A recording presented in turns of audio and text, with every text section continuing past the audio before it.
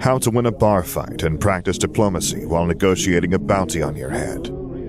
From Civil Wars, whistleblower tactics, schematic drafting, and the finer points of Sith adoption, the essential how-to guide for the Engineering Jedi. By Jackdaw Cry. Read by Sam Gabriel. Based on the works of George Lucas.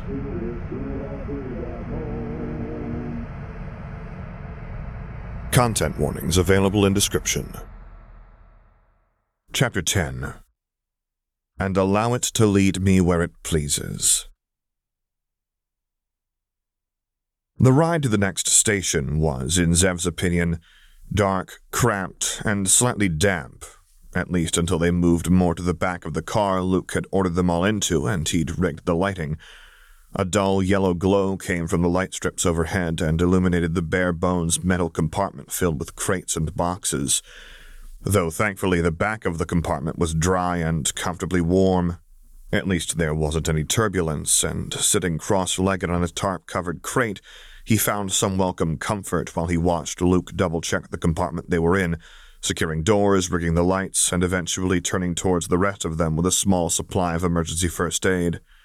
It wasn't much, but the few grazes they'd gotten from the flying shrapnel were cleaned with antiseptic wipes and closed with traveler's stitches if necessary, though so far they'd only needed 3 in total, and 2 were for one of Luke's gashes. Sighing, he rearranged his legs so he could prop his chin up on his knees, watching wearily as Luke tended to a red-faced Tyrion while awaiting his own checkup as mandated by his runner. Force, that still didn't feel real. "Looks like everything is in order," Luke muttered as he eyed Tyrion's bare torso critically, pressing lightly on the large, already purpling bruises with practiced movements, before dragging a finger through a nearby open jar and carefully smearing the gathered salve onto the bruise. Tyrion winced slightly, but mostly seemed occupied by hiding his cherry-red cheeks in his shirt. "Nothing seems to be broken or cracked, no major lacerations or internal bleeding as far as I can tell, but the bruises over the old scars on your chest might be somewhat more sensitive than the others, so avoid putting pressure or strain on them." Tyrion nodded while stifling a squeaking sound into his shirt, face so red he nearly seemed to glow, and Zev grimaced in sympathy. He didn't think he'd be doing too well either once he had to submit to an examination of his injuries, no matter how secure the air of sheer no-nonsense professionalism was around Luke ever since this whole bizarre adventure had started. Quinn, the bastard, was looking on in open amusement at his and Tyrion's misfortune, having volunteered to go first in his examination and already received the 1 stitch and light painkillers he'd needed that Luke had produced from who knows where. Apparently, Quinn had bruising and possible hairline fractures or similar on 2 of his left ribs where the blast had managed to get him with a glancing shrapnel shot despite Luke's shielding. Nothing was broken, though, and considering all that could have been far, far worse if it weren't for Luke's timely intervention, a few bruises and a stitch were far more preferable than the alternative.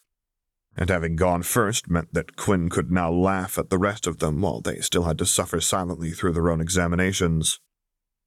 "The bruises will still be tender, but I see nothing that would require immediate further treatment," Luke said as he finished prodding at the last bruise, applying more salve after it was deemed to be in passable condition.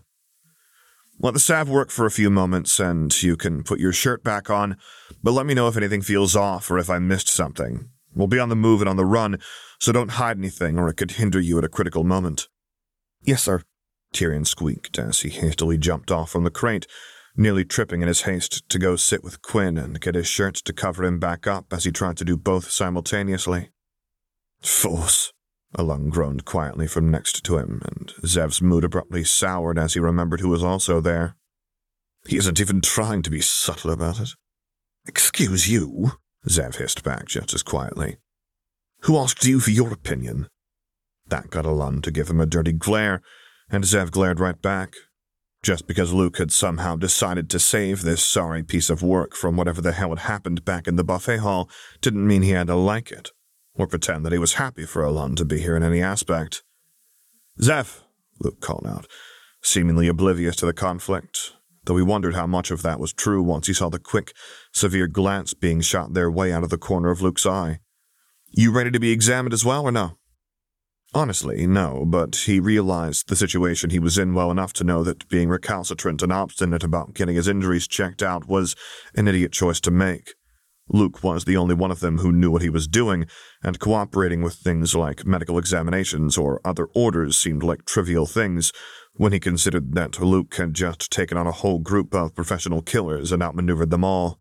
So instead he nodded and hopped off of the crate, stripping off his jacket and starting to unbutton his shirt on the way there while Luke wiped down his hands thoroughly with an antiseptic wipe, making sure to dig into the grooves of his prosthesis.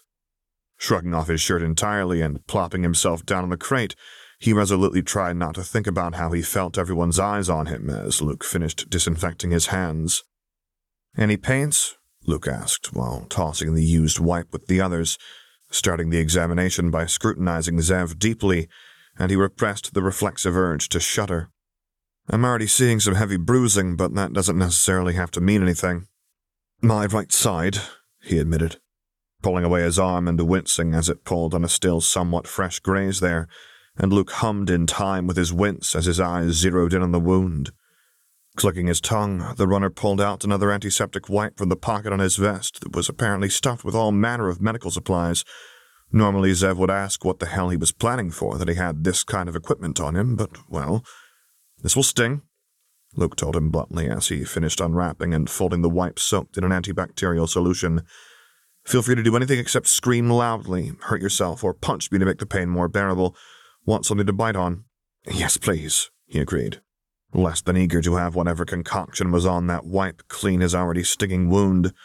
With a nimble flick of his hand, Luke reached into one of the many, many pockets on his person and produced a thick strip of crumpled leather. It looked a lot like what he'd offered Quinn, but had been refused. "It's jerky," Luke informed him quietly. "Dried meat.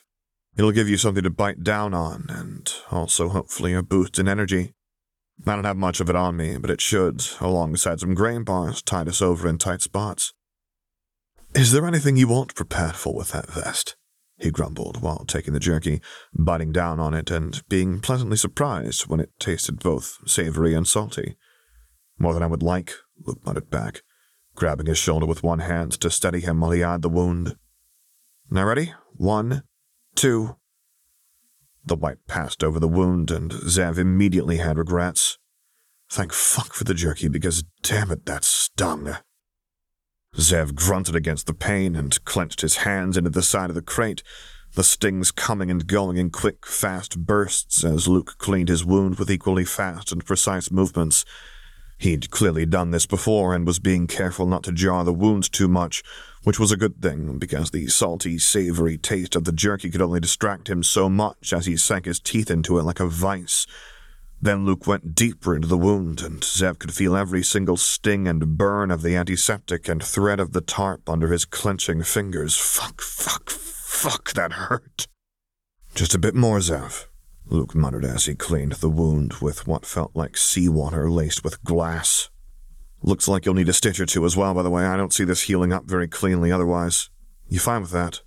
He nodded and unclenched one hand from the crate edge to pull the chewed-up jerky strip from his mouth. "Just fuck," he hissed as the antiseptic made another pass. "Just do what you need to do. Damn it, fuck." He quickly jammed the strip back in his mouth before another swear could escape him, clenching his teeth back into the tough, dry meat. Luke nodded firmly as he proceeded with cleaning the wound, but it wasn't enough to distract Zev from the snort he heard coming from where the regrettable presence of Alun was. Glaring up at the sorry excuse of a prince through the pain where he was met with an unimpressed look and a raised eyebrow, he considered eating through the jerky just so he could give Alun a piece of his mind when Luke spoke up, calm and deliberate. "I certainly hope that sound was from a quiet conversation I am neither hearing nor seeing, Your Highness," he said evenly as the wipe made a final deep pass through the wound, wiping around the edges one last time before Luke pulled back and straightened up to his full height with a measured look towards the prince. "As I personally would be rather disturbed if you found amusement in this."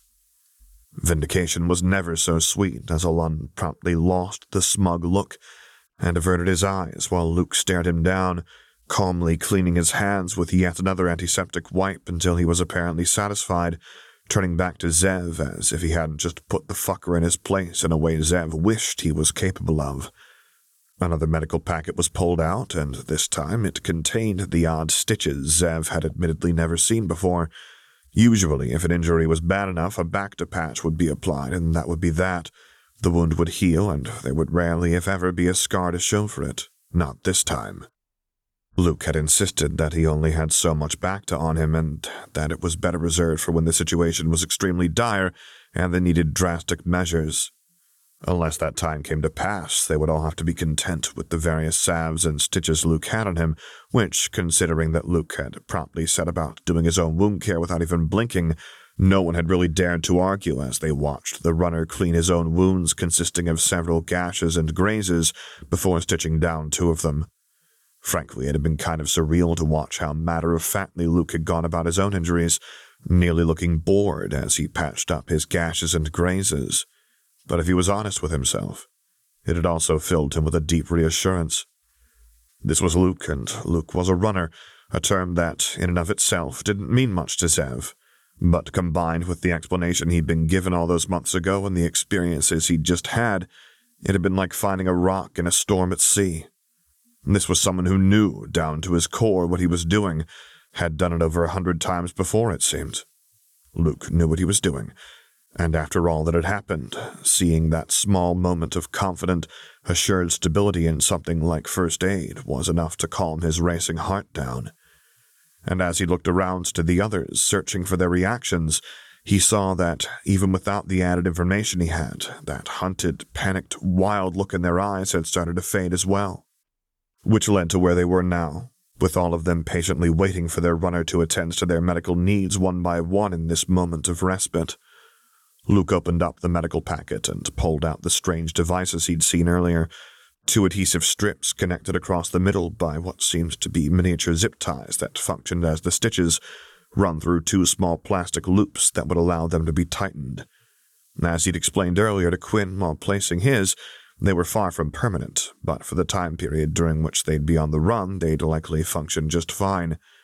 They would also reduce the risk of pulling any stitches if they had to do any crazy maneuvers, and in Zev's opinion, a lower risk of tearing through skin with one wrong movement when he already felt like he'd been run over by a speeder was always a good thing.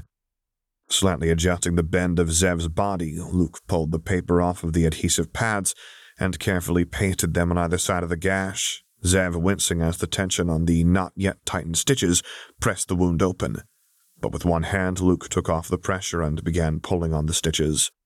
With small clicking sounds, the stitches began to pull the wound closed, Luke alternating between the stitches so that it happened evenly, and Zev found it easier with the movement to focus away from the lessening pain.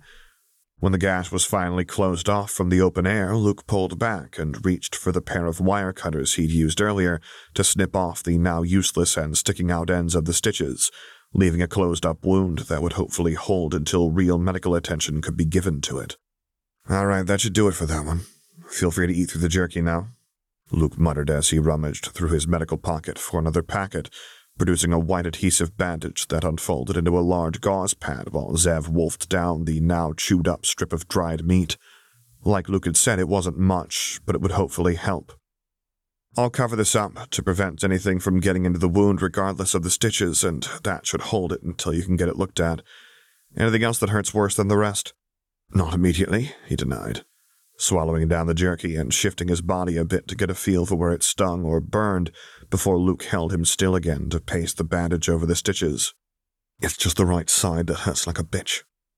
"There might be some cracked ribs under there as well then," Luke informed him as he checked the bandage to see if everything had gone well.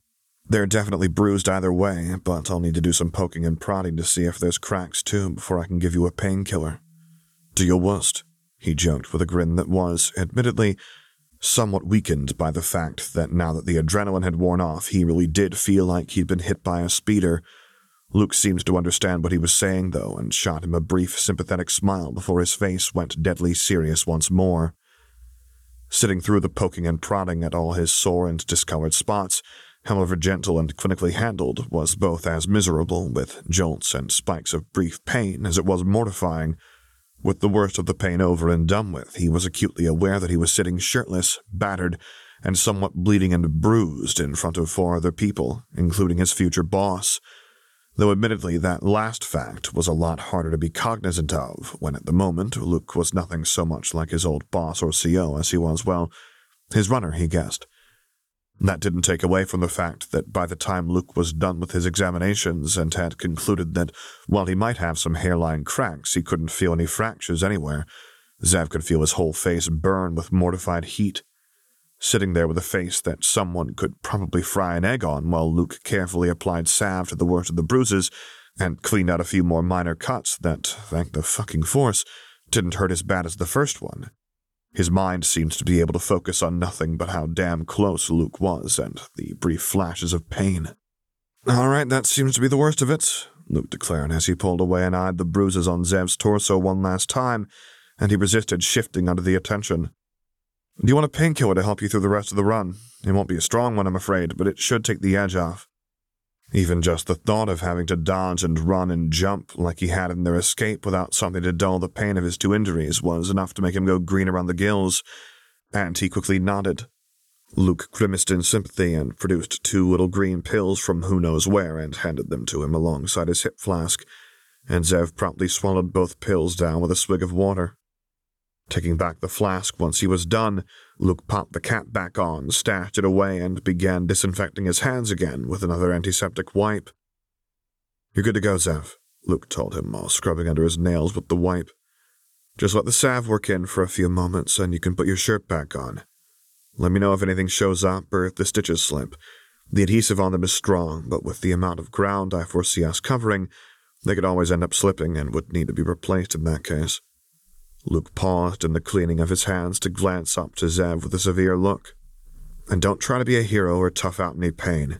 You won't be helping anyone if you collapse halfway through our journey because you refused to tell anyone you had a broken bone." Zev swallowed nervously as electric blue eyes bored into his own and seemed to look right through him, nodding his agreement quickly as sweat prickled at the back of his neck at the intense scrutiny. "Yes, sir," he mumbled, quickly gathering up his shirt and jacket as he scurried over to the other 2 while Luke focused his attention on Alun. Quinn was still observing all the proceedings with far too much amusement, while Tyrion's face had yet to lose any of its redness. Even if he had managed to get his shirt back on in the meantime and was only occasionally sneaking glances at the people around him, mostly Luke, though. "How are you feeling, bro?"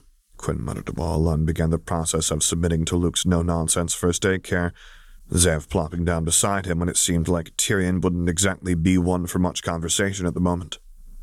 "Like I was in the blast zone of a bomb," he snorted dryly while trying to regain some of his lost composure, and Quinn snorted at his retort.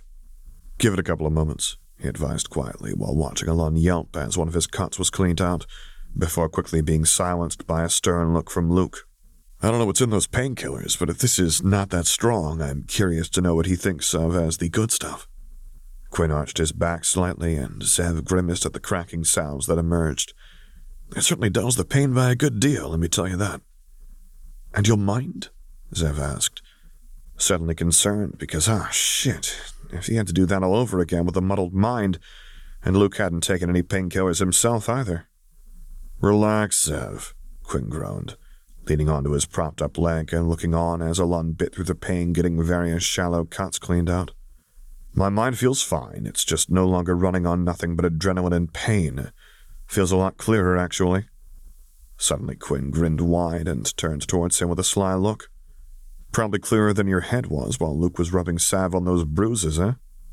He blinked. "What the hell does that have to do with anything?" And Quinn promptly rolled his eyes. "You'll figure it out soon enough," he told him with a dismissive wave, "and then I'll make sure to be there to tell you I told you so when you do." "You haven't even told me anything yet," he protested, keeping his voice as quiet as he could. For some reason, he got the distinct feeling that he really didn't want Luke to overhear this conversation. "What are you even talking about?" Quinn shot him a flat look before rolling his eyes. "Come on, dude," he muttered. "Really? Still haven't caught a clue?" "But you're annoyingly vague," Zev shot back dryly. "Sure have, Quinn, sure have." Quinn sighed deeply and shook his head. "He'll get there eventually," he muttered under his breath.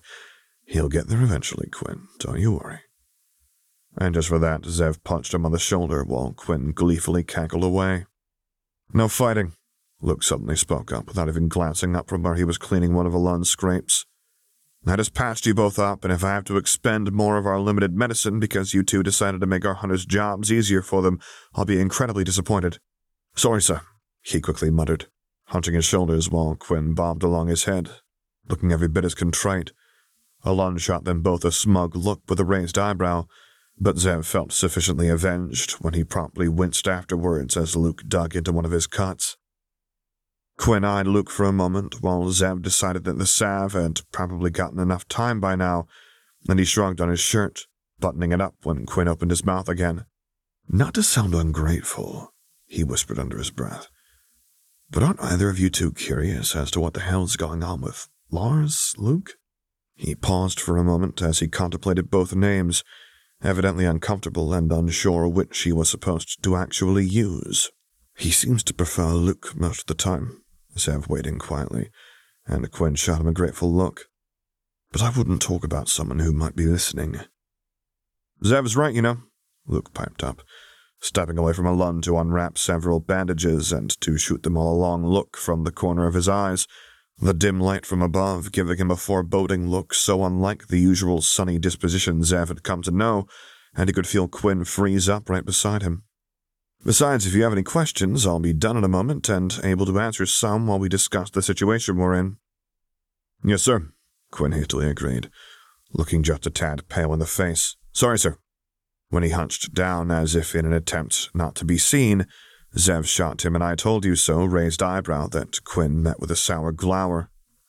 They didn't speak another word after that while Luke finished up treating Alun's wounds, subtly intimidated by Luke's somewhat uncharacteristic severity.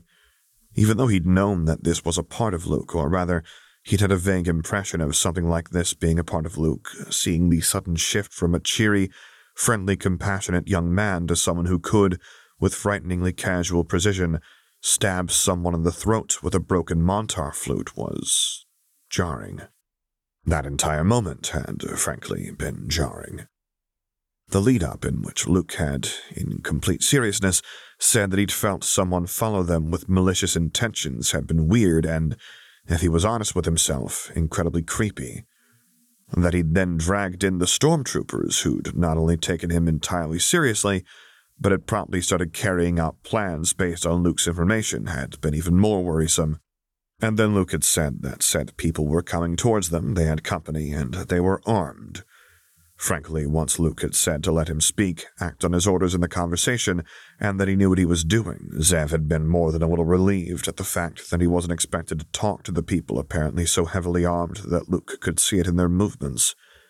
What hadn't been a relief was that, after a tense conversation where Luke had given an acting performance worthy of an award, while the two mercs' own act had slipped further and further, the lady had pulled a gun on them, something which Luke had apparently also expected. How? Hell if Zev knew, but he wasn't about to question how Luke could do most things as long as he proved himself to be more competent than most people Zev had ever met. But Luke had expected the gun, had expected the threats, and stayed remarkably calm. It had honestly been eerie just how casual and calm Luke was about the whole situation, standing there like nothing in the world could touch him, lightly swirling the Montar on his flute as he looked almost amused at the mercenaries' attempts at threatening him into compliance. Then the final threat had come. Luke had risen up out of his chair with controlled poise and grace, hadn't even looked at the mercs as he declined one final time until the very last moment, and Zev could admit to himself he'd been both mesmerized and awestruck by the way Luke had handled himself, and then everything had become a blur of motion, broken glass and spray of blood, as Luke had lunged forward faster than he could track to jam the broken stalk of his flute into the woman's throat. Not even 5 seconds later he'd taken her blaster and shot a man, growled and shot him again. 4 more times, in fact, before reloading and shooting him in the head, all of which had admittedly been more than a bit of a blur for Zev the moment he'd realized that his future boss and current runner was no longer standing next to him, but had instead launched himself at someone pointing a gun at him with a shank and won. And then a bomb had gone off, which Luke had also shielded them from without a second thought, and they'd been shot at, which Luke had led them through an escape from. And now they were here, getting patched up by Luke from all of that, and all right, he could admit it. He was more than a little in awe of their runner, and perhaps also just a tad bit scared of him. He'd just seen him put a bolt in a man with an expression that said he found it no more unpleasant a task than pulling weeds, so sue him. And it seemed that the rest of the guys were in full agreement with him. Tyrion was, well, probably crushing hard on Luke. He wasn't going to lie, even if Luke himself didn't seem to realize it. Quinn didn't seem to be in quite the same boat as Tyrion, but the fact that he was still treating Luke with more respect and deference than he did the entire school staff definitely said something. Force, even a Lund seems to be unwilling to tangle with Lars for dominance and deferred to the runner. Not that, for once, he blamed the prince for that. Luke he had a presence you just didn't really want to argue with, a presence you wanted to follow and trust, even when he wasn't actively taking charge. But now that he had shed any pretenses and was showing the steel core that laid inside him for all to see with no shame or qualms, the runner had become like a force of nature, something you didn't argue with, but either followed or just got the hell out of its way. Even now, in the calm of their compartment alongside the dusty crates and under a pale yellow light, he was unwrapping bandages and tending to wounds. There was an air of power and authority around him, of calm control and composure. Long gone was the innocent, cheery, naive facade of Luke Lars, ex-Holonet star and accidental recruit of Darth Vader who made it big. In its place stood a young man fully in control of the situation, the air around him bristling with experience and competence as he took charge of their small group, without a hitch or complaint from anyone. This was Luke Lars, the runner, and Zev had to admit he wasn't opposed to this version of his boss. If this was who was going to be giving him his marching orders as a secretary, he would be fine with that, which potentially said things about him that he was going to examine when they weren't in danger of getting shot at. "All right," Luke said as he checked the bandages and bruises one final time before stepping away from Malun. "That should be all. The same goes for you as for all the others. Your Highness, give the staff some time to work before putting your shirt back on. Tell me if it gets any worse, and don't try to hide any injuries. We want to catch anything as early as possible when it can hopefully still be mitigated, not when it's already progressed and might require more severe measures to be taken." "Yes, sir," Malun agreed as he dipped his head, and for once his voice sounded entirely devoid of the usual snobbery and arrogance, something that oddly enough made Zev feel more than a little vindicated in his previous assessment. "Well then," Luke said as he cleaned off his hand one final time and began gathering up all the discarded packets and used antiseptic wipes, balling them up into a compact package. "With that taken care of, let's move on. We still have to discuss a plan for getting you all back to safety, coordinate our movements, and agree on signals, and I don't doubt that you all have more than one question as well." "Yeah," Quinn agreed promptly. "Like, what the hell is up with you?" He paused for a moment before seemingly realizing something. "Sir," he tacked on at the end, dipping his head respectfully. "Oh, fucking course. Quinn," he groaned, rubbing a hand over his face as he glared at his friend from the corner of his eye, of all the tactless. But Luke merely snorted and set his hands on his side with a grin, lightening the severe mood somewhat. "I suppose that's one way to ask," he noted ruefully. "You'll have to be a bit more specific, though." "Right, sir. Of course, sir," Quinn agreed with a bob of his head. "Let me rephrase. How is it that you're wearing an apocalypse survival kit on you, killed 2 people, outran and outsmarted many, many mercs actively gunning for us, and had ready access to what seems to be a smoke bomb?" Another pause. "Sir." "You know you don't have to call me sir, right?" Luke asked Quinn with a raised eyebrow. "Sir, yes, sir," Quinn replied with a wide grin that was matched with a small, exasperated one from Luke, albeit with an added roll of his eyes. Luke snorted and shook his head. "I suppose that many of you have that question at the moment, am I right?" he asked, directing it towards the rest of the room, but conspicuously excluding Zev. Tyrion shifted and nodded, drawing attention towards himself again for the first time since he got examined by Luke. Thankfully, the redness of his face had abated somewhat. "I would like to know, sir," he agreed quietly, almost whispering. "This isn't exactly what any of us expected when meeting you today, I think." Luke eyed Tyrion and hummed lowly before he shifted over his gaze to Zev with a knowing look. "Perhaps," he agreed calmly, "though I know that, at least for one of you, that isn't true. Care to help me out here, Zev?" All eyes of the room shot over towards him, wide and incredulous, but Zev's own eyes were fixed on Luke, and the knowing, patient, somewhat eerily powerful expression he was receiving in return. He swallowed as he nodded. "In what manner, sir?" he asked quietly, distantly realizing this was the first time he was being asked to help out Luke in any kind of assisting manner, and it was during this situation. If he was honest, he'd expected his first orders to be to take notes or fetch calf or something of that stripe, not this. "You know I'm not the best in knowing what is and isn't core world appropriate or acceptable," Luke responded with a wry grin. "Mind helping me parse all this out in a manner that won't result in several tangents we don't have time for? This all needs to be as concise as possible while still being understandable." Well, he supposed this was in some form exactly what he was hired for. "Yes, sir," he said while nodding his agreement. "You can count on me." "Wait," Quinn interjected. "You knew about this whole," he gestured wildly towards Luke, "happening?" "Zev and I met a couple of months back during the presentation of the Suda project," Luke revealed with a nod. "During that time, he and I got talking about several confidential aspects of our lives, over which we both swore a vow of silence. One of those aspects was the explanation of how I got these skills. If you all want to know more about it, I will require a sincere, binding vow of silence from you all as well. This is information I do not and will not allow to go out unchecked," he finished, crossing his arms as his tone abruptly darkened, all cheer dropping from his face in favor of a stern expression that told them all just how serious he was. For a moment, everything was silent before... "All right," Quinn agreed easily, dipping his head with a serious but open look on his face. "What are the words?" Pause. "What are the words, sir?" he corrected himself quietly.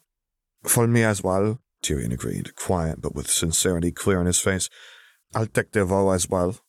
"As will I," Alon added, oddly quiet and subdued, but Zev could swear the bully looked more than a little curious as well. When Luke gave them all a curious look, it was Alon who jutted his chin out in defiance and looked right back. "You saved us all, multiple times in multiple ways. Is it really such a surprise we'd be willing to give you our word in turn?" Luke considered the prince, eventually inclining his head. "I suppose not," he agreed. "Very well, I will require that you all vow that none of you will reveal what I am about to confide unless I release you from your vows. Take it to the grave if necessary, but do not reveal it to a single other soul not already in the know, not even your families or other loved ones." "Done," Quinn agreed, voice unusually grave. "I, Quinn Montador, give you my vow that I will keep your secret until you either give me permission to pass it on or until I die, my word on it." "I, Tyrion Mirane Tehualo of the House of Quara, also give you my word that I will keep your secret until I am either allowed to disclose it or until I can share it no more," Tyrion agreed with an uncommonly confident and deadly serious voice, closing his eyes as he bowed his head deeply towards Luke. "I, Crown Prince Cormus Harian Relux IV of Alun, hereby also give you my word that any secret entrusted will be safe unless permitted to be shared or taken to the grave," Alun closed out. And Zev almost wasn't even annoyed that some of the bully's old snobbery was starting to seep back into his tone. Almost. But for now, none of that mattered as Luke scrutinized everyone present one by one, weighing and considering their oaths, much like he had Zev's all those months ago. He didn't envy his friends and enemies' position right now, remembering all too well how it felt like those eyes stared right through you, into your soul, seeing all you'd ever presented yourself to be and all you'd ever hidden about yourself, all your triumphs and all your shames. It felt like a judgment like no other. It felt like one that mattered. Eventually, Luke inclined his head towards all three of them. "I accept your vows," he rumbled lowly, and something shivered through the air, and an image of refracting glass and clinking metal moving in the wind dipped into his mind, before disappearing just as fast, like cobwebs in the wind. Luke tilted his head slightly, leaning back nonchalantly against one of the crates as he crossed his arms. "I suppose I'd better begin the explanation then, huh?" Luke glanced towards him. "You ready, Zev?" He shivered and didn't exactly know why before he agreed. "Ready." Luke nodded in gratitude towards him and breathed in deeply, relaxing back against the crate. "Let's begin at the beginning," he muttered, dragging his hand of gleaming white and gold through his hair. letting the limb rest at the back of his neck as his expression shifted into something more pensive. And that beginning is unfortunately slavery. He looked up and gave them all a long look. I take it you all at least know what that is? Glancing around the room, Zev could see from the expressions ranging in various degrees and levels of discomfort that the others thankfully did at least know what slavery was. Tyrion, more so than any, seems to have a distinct sense of distaste alongside the discomfort, though that quickly changed to horror. "Wait," he blurted out suddenly. "Wait, what? Are you?" "No," Luke cut in firmly, voice hard and unflinching as he answered the question before it could reach its unfortunate conclusion. "I was never a slave. But my father was, and so was my grandmother. In fact, out of my entire family, I was the first freeborn of my clan after 12 generations of slaves." Dead silence. No one dared say a thing, and even Zev could see discomfort plainly written on mask-like or grimacing faces of his friends and enemy, and really, he couldn't blame them. How did you react to this? Even Zev, who had encountered slavery in the academy, had only done so for the first time there. You didn't really get to see slavery in the core or mid-rim. It was there, sure, but usually it was hidden, either under a pretty facade or deep in the dirty crags of society no one from places like the Compnor Academy for the exceptionally gifted would ever set foot. It was one of those issues that was generally agreed to be bad in an abstract sense, but that was far away from them, in those other places, those uncivilized places. He could hear his mom mentally huffing up a storm at the use of that term, that really only were to blame for their own backwardness. It wasn't their problem. It was the problem of those savages who clearly had some catching up to do before they could be convinced to give up this barbaric practice, and, well, if they were insisting on being backwards and savages, why not take advantage and turn a nice profit? It wasn't like they were to blame for this. Until you started digging, of course, but who even would? Who even cared? It was enough to make Zev sick, but the narratives ran deep without opposition until, of course, someone like Luke came along to tear it all down. Here was someone from the Outer Rim who ran against everything the narratives used to excuse slavery were, and perhaps most importantly, you couldn't ignore him. Luke wouldn't be ignored. And now, this is where they stood, the four of them in a cramped compartment as far from luxurious as could be, listening to the story of someone who wasn't a slave but almost was. He wondered what was going through all their minds. Luke, meanwhile, continued, uncaring or unbothered by their silence. "I was never a slave," he repeated gravely, and there was something deep in the way he said that, something that echoed in ways Zev didn't think he quite understood. However, slavery played an important part in why I was able to do what I was for you all. The fact that many people on Tatooine and within my home community aren't free is a situation that has existed for over 800 years, and since no help ever came, or probably ever will, we took matters into our own hands. In those 8 centuries, free individuals within my community have stepped up to the task of freeing our fellow people, with or without the cooperation of slavers. He grinned wide and sharp, with something vicious in the way he bared his teeth. Mostly without. "I take it internal reforms aren't exactly possible within this setup, sir?" Quinn asked gravely, face ashen.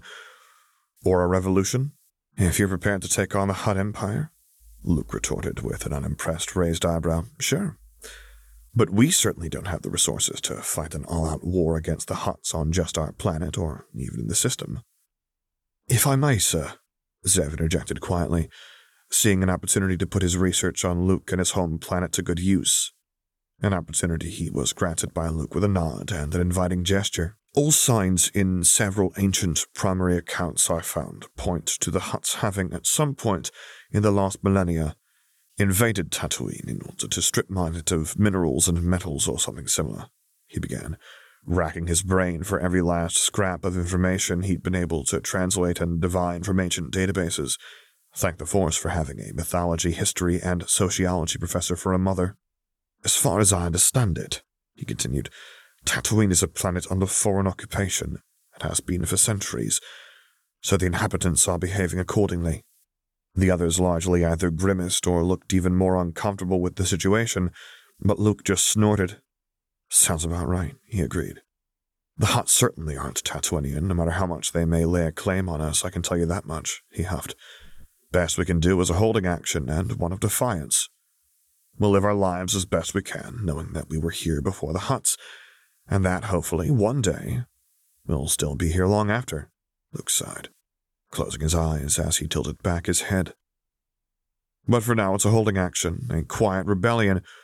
We free as many people as we can, despite knowing that tomorrow twice as many may be enslaved again. We fight nonetheless. We live nonetheless. He opened his eyes, and piercing blue looked deep into all of them, which is where my kind comes in. Your kind, sir? Tyrion asked quietly, looking more than a little distressed with how all of this was proceeding. Runners, Luke answered promptly. We are the ones who run ex-slaves through the first parts of the flight paths, breaking them out of their chains and helping them evade the masters should they give chase. We're the ones who plan the start of any flights, make the contacts, lay the preparations, go in on preliminary missions to scout and communicate with our charges if at all possible, and then who eventually break the person or people out of their master's grasp. We are what the Hutts would call slave thieves, but this is what we truly are. Runners. Whoa, wait, what? Quinn cried out, before immediately being silenced by a frigid glare from Luke. Right, sorry, sir, he muttered, voice significantly lower. I can't believe I'm saying this, Balan muttered, but I agree with Montador. What do you mean by slave thief, sir? Luke raised an unimpressed eyebrow, but dutifully continued his explanation. Like I said, he repeated. Only the slave masters and their supporters would call us that. In the community, we are known as runners, and it's our job to break out and escort any chained slave willing to make a break for freedom. We also do things like run messages and supplies to and from the slave quarters on request, but the flights, at least for me, are our main reason for being. Think of them like civilian Black Ops undercover agents who specialize in hostage extraction missions and the smuggling of intelligence in hostile territory, Zev quickly supplied. Seeing the continued, though lessening, confusion on his friends' and enemies' faces, which quickly morphed into varying degrees of wide-eyed comprehension, and the exact skill set and experience that implies, he added on grimly. You're shitting me, Quinn blurted out. He's killed people in front of you, Quinn, he retorted crabbily. I'd say it's safe to say I'm not. I will add that the ideal of any flight is to not leave a single trace or be discovered, or if you are, to already be long gone, Luke added on with an amused look. But yes, I do know how to dispatch any number of species in a permanent manner if necessary. If that's what Zev is implying, I just prefer not to unless there's no other option. It's less of a risk. Zev thought it was safe to say that the silence would be more than enough to hear a pin drop if it weren't for the constant hum of the engines, at least right up until Quinn's stunned face slowly began to drop down into his hand. I can't believe that makes sense, he mumbled. Luke snickered, and admittedly this time around he found himself grinning too now that he was in on the joke. As it turned out, when the shock factor was gone, it was pretty entertaining to see people react the same way you had to the minor earth-shaking revelation that one of your favorite Holonet stars was also, like he'd said, a trained Black Ops agent. Something that Luke seemed to agree with, as he turns to Zeb with eyes sparkling with mirth. Is this how Core-Worlders are always going to react to this? He asked with a quick jerk of his head towards the trio, who were processing the information with varying degrees of success. Considering anything like what you do is usually just described in stories, sir, he retorted dryly, raising an eyebrow. Probably. Luke hummed thoughtfully and continued to observe the trio with an amused quirk to his mouth. I suppose I can understand that, he agreed quietly, though Zev got the feeling that his understanding and Luke's understanding of the situation were still two very different beasts, though considering he'd been hired in part in anticipation of that, he supposed Luke knew that too. I don't mean to state the obvious here, Tyrion began hesitantly, but in summary, you are someone trained in the skill sets necessary to break someone out of where they are being held under guard or threatened, correct? Correct, Luke agreed with a small smile. And someone who then escorts them through whatever dangers lie ahead until they can reach safety without being, well, Tyrion continued on, trailing off with an uncomfortable expression, and Zev could understand the hesitation to not want to say either re-enslaved or, well, murdered. Correct, Luke agreed again. And Zev couldn't exactly see where this was going, but he was getting a distinct suspicion. Then, does that mean that you are currently running us through a flight, was it? Tyrion posited, and Zev side-eyed the air in wonder. Admittedly, he hadn't expected anyone yet to lay the connections between their current predicament and Luke's own skill set, but Tyrion was definitely proving himself to be quite a bit sharper than expected under his near-constant shyness and somewhat stumbling demeanor. Luke's grin widened, gaining something proud and satisfied as he dipped his head. Correct. Quinn's head shot up from where it was buried in his hands and stared at Luke for a long time. I can't believe that makes sense, too, he muttered, before promptly easing himself back until he was lying flat on the crate, staring up at the ceiling. Don't be obstinate, Montador, Alan sniffed. If Engineer Laws wasn't capable of such feats, you wouldn't be sitting here, so show some respect. Same to you, Alan, Quinn shot back with a single eye open and a glare. Luke merely rolled his eyes and sighed. I'm well aware that we're not all friends here, but you'll all have to put that aside for now in the name of survival, I'm afraid, he chided sternly. We're currently in a life-or-death situation, and Tyrion is correct. If permitted, I will take you all on as my charges and attempt to run you all through this flight and back to safety. I'll take it, Quinn immediately declared, raising up his hand while still lying flat on his back. But, Luke continued, crossing his arms and giving Quinn a flat look, in order to do so, I will require you all to work together and to not leave anyone standing out in the cold. If I'm going to run you all through this flight, I need to be able to count on the fact that none of you will get into fights, deliberately inconvenience someone, or otherwise try to make this life miserable for each other, he finished with a grim tone. I've had this happen exactly once before in a flight before I started to crack down on it, and it cost the lives of both the fighters because they gave away their position to the slavers chasing us and died before I could reach them. His glare intensified. No hostilities.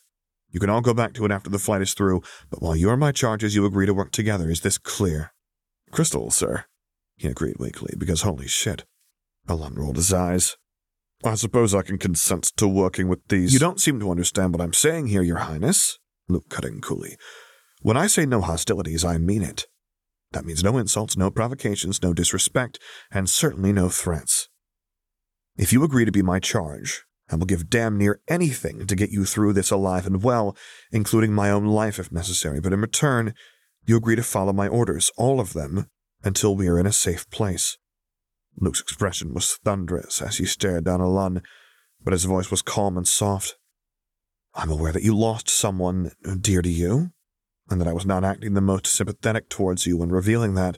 For that I apologize, Luke said, offering the shallow bow of royalty with complete sincerity towards Alun, who was watching all this happen with eyes just as wide as Zev was, because what? But if you continue on with us, you will call these people by their names, and you will treat them with respect as equals. If you cannot agree to this, I'm sorry, but I can't risk the lives of everyone in this group on the risk that presents. Alun went paper white. You would abandon me? He whispered, face mask-like and tense.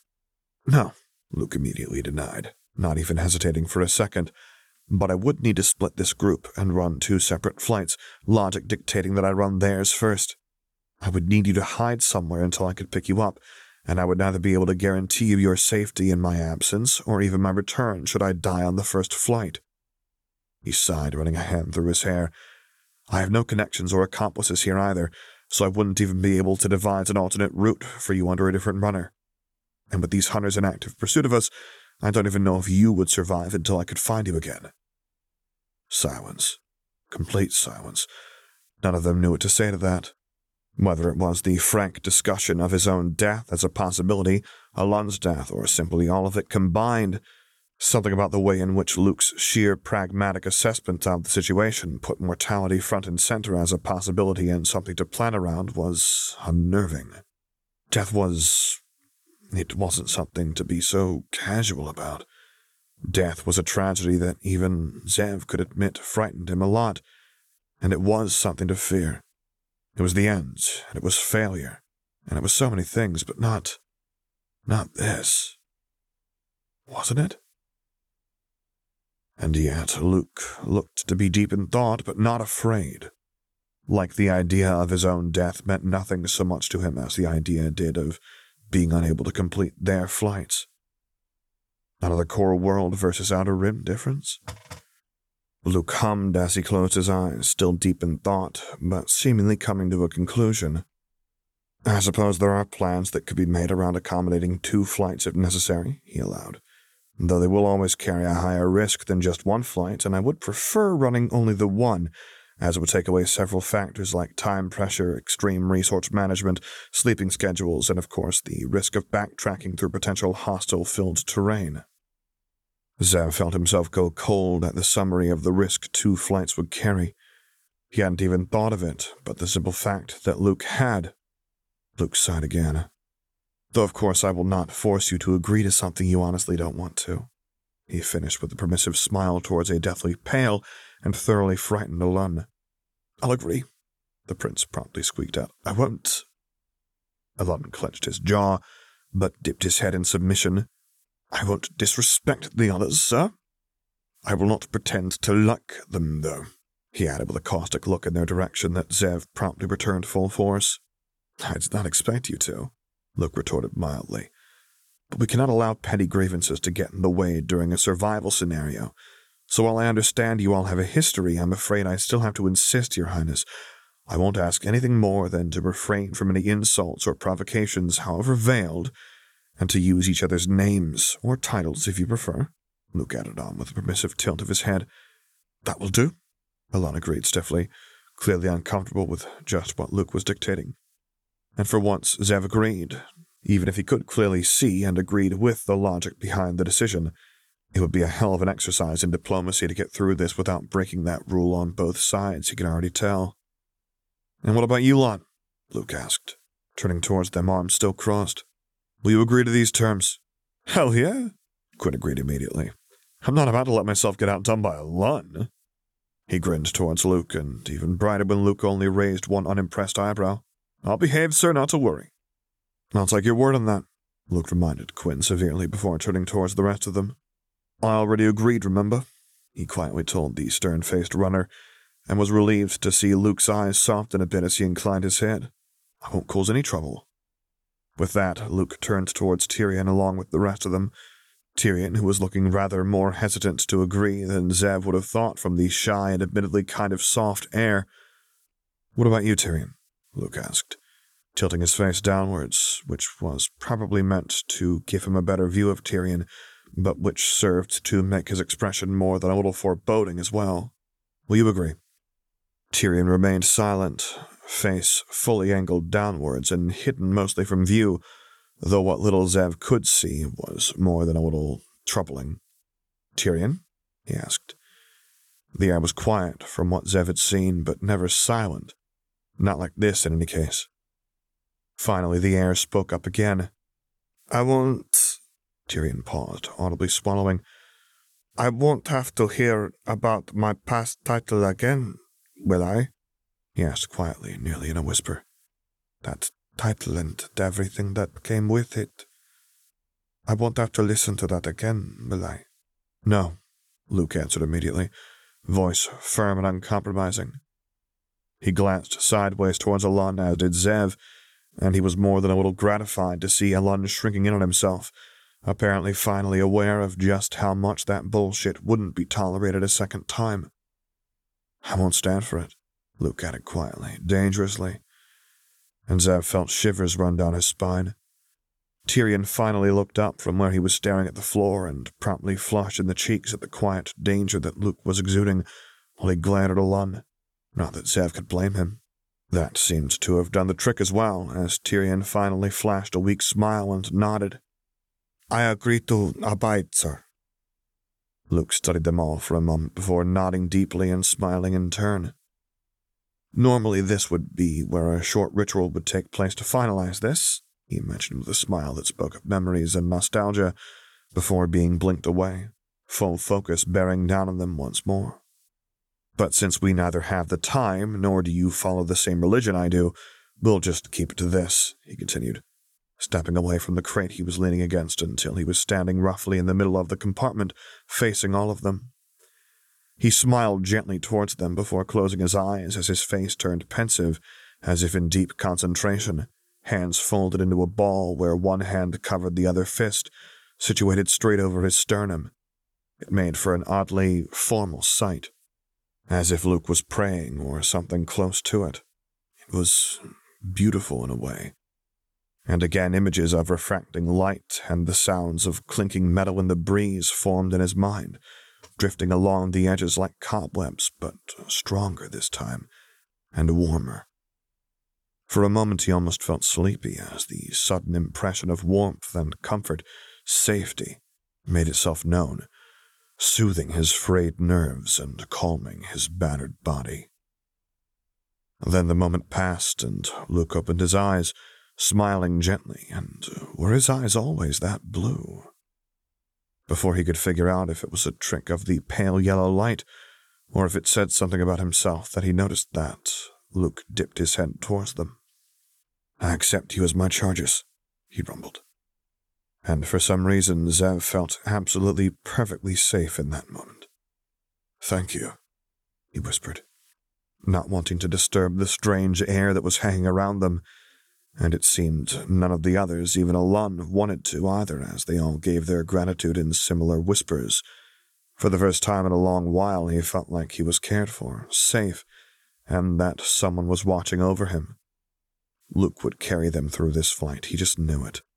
"It's my honor," Luke returned warmly, before sobering up again just a bit. "But with that out of the way, we will now have to move on to more severe topics, I'm afraid.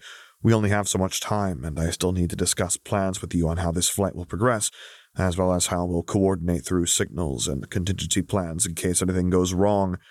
I have minimal knowledge of Chitamaske, so, Tyrion," he asked, getting a nod from the air, "I'm afraid we'll be relying on you to provide as much knowledge of the city as you can."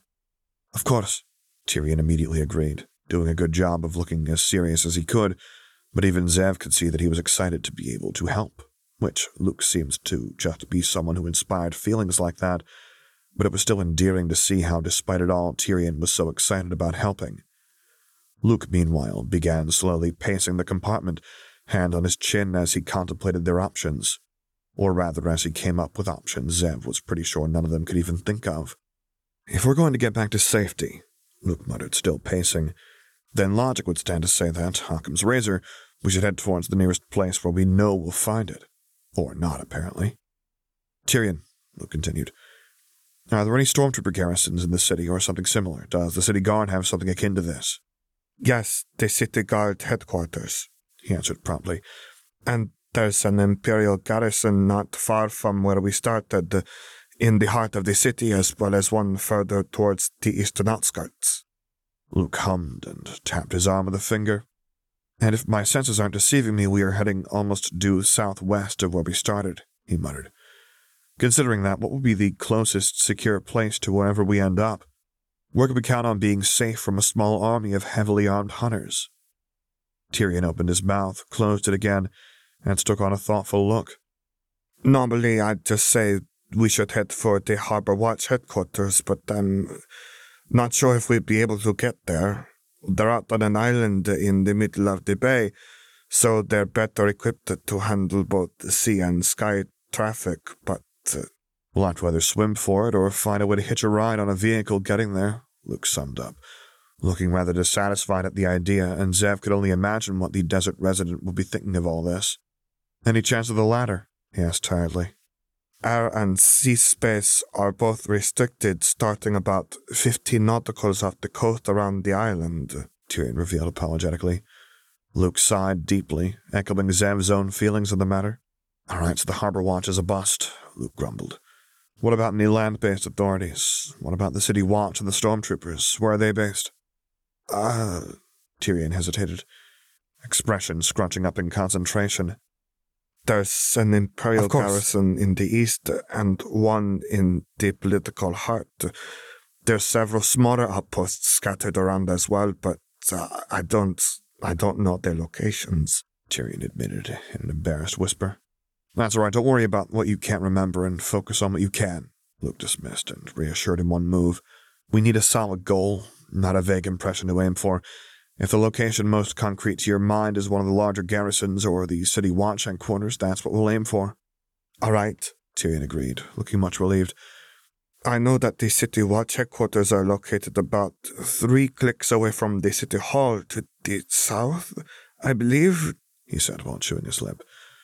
To the south or to the north, either one of those, and that the first garrison is located solidly to the opposite end of that, if a little further away, so whichever way we go, we'll end up somewhere that'll promise safety.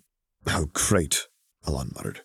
So what you're saying is that if we'd just gone north or south while running away from those brutes, we wouldn't now have to do all this. I didn't see you suggesting any alternative routes while slung over Luke's back, now did I, Alon? Quinn snarked back, which got Alon to shoot him a caustic look. That's your Royal Highness to you, Montador, Alon hissed. I'm sorry, Your Royal Highness, Quinn shot back. My mistake. I didn't see you suggesting any alternative routes while slung over Luke's back like a sack of spuds while we were all running for our lives. That's enough, Luke cut in, voice icy cold. Both Quinn and Alon immediately freezing up as they registered the highly irate runner staring them both down, with flints of sky blue peering out from narrowed eyes. The both of you. Remember your oaths and cut that hissing out. It's bringing nothing to the table in terms of productivity and just wasting what precious little time we have to plan. Sorry, sir, Quinn and Alon muttered, Quinn ducking his head in shame while Alon averted his eyes. Luke stared them down for a moment longer before sighing and turning back to Tyrion. Continue, please, he babbed with a gesture. Yes, sir, Tyrion agreed with a rapid nod. In either case, we'll find a safe place to the north and south of the city hall. There's another garrison way out east, but I doubt it will be relevant to our goals, seeing as we're, heading straight southwest. Yes, I agree, Luke muttered with a pensive nod. We'll likely have to aim for either of the first two while taking a roundabout route back to the center of the city. That way we can hopefully shake off any pursuers while avoiding those that might have stayed behind. Well, that's going to be a hassle and a half, he muttered. But Luke just chuckled. Not if we regain the element of surprise, he retorted, grinning wide. If we can obscure our movements and gain ground quickly, they'll be forced to guess our trail and either track us down or try and station themselves in such a way that they can stop us. And once we have them on the defensive, it'll be an incredible advantage for us.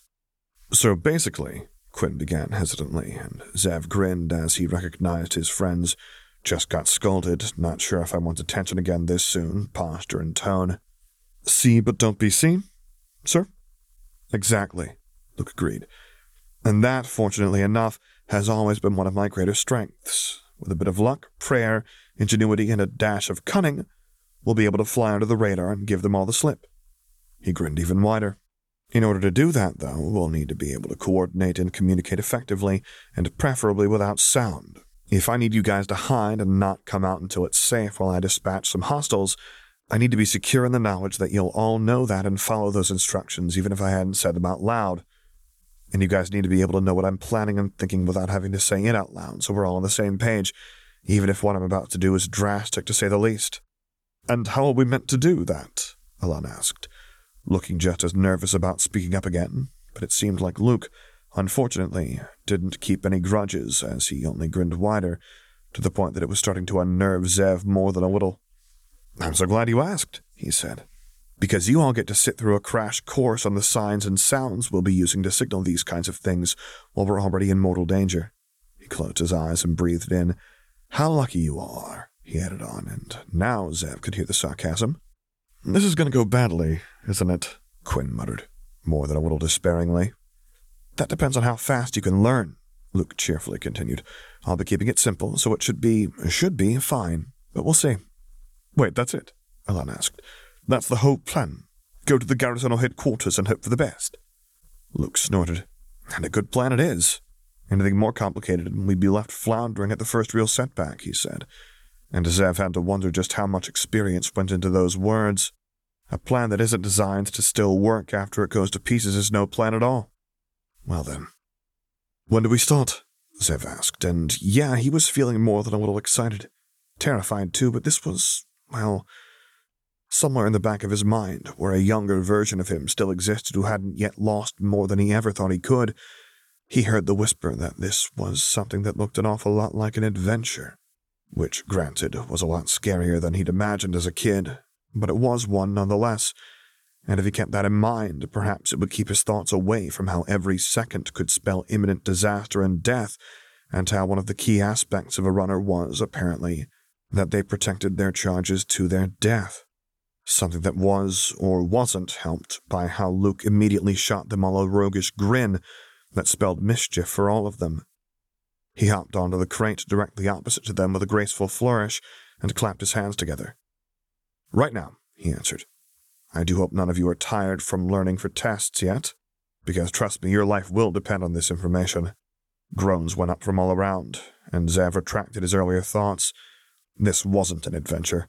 This was torture in the disguise of 2 blue eyes and a winning smile, and had come to drag him back to his finals, this time with the threat of death hanging above every failure. He wondered if that wouldn't be preferable to having to go through cramming for his finals again. "Come now," Luke admonished while clearly suppressing laughter. "No need to despair. I promise I'll try to make it as interesting and short as possible." "With all due respect, sir," Quinn groaned, "I think I'll take facing the mercs over having to do another round of tests." "Agreed," Tyrion muttered under his breath, which only had the runner bite back even more laughter.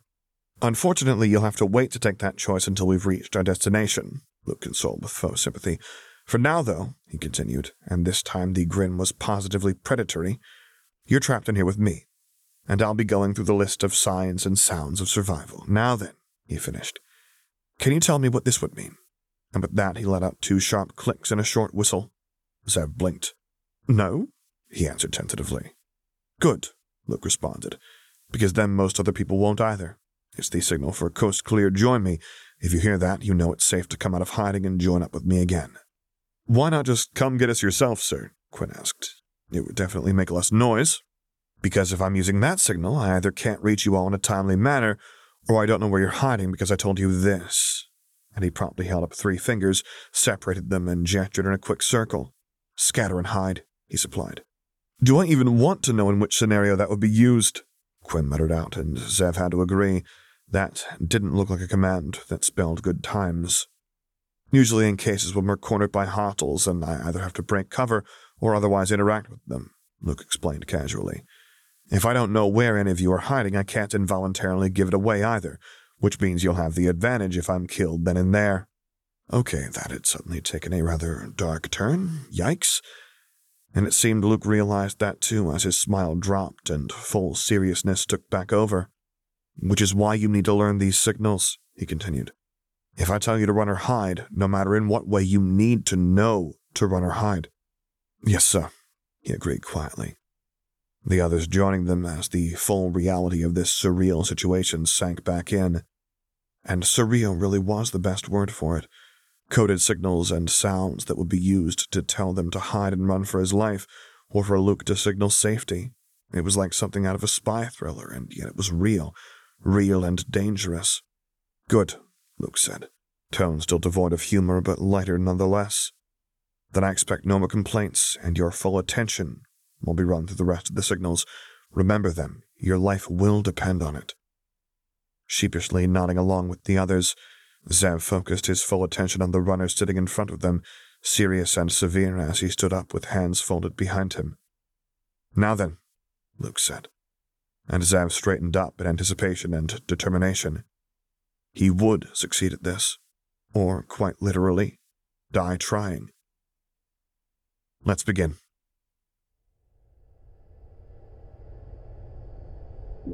The text of this story is available on AO3. Theme music written by Jackdaw Kadai, Sputnik, and Sam Gabriel.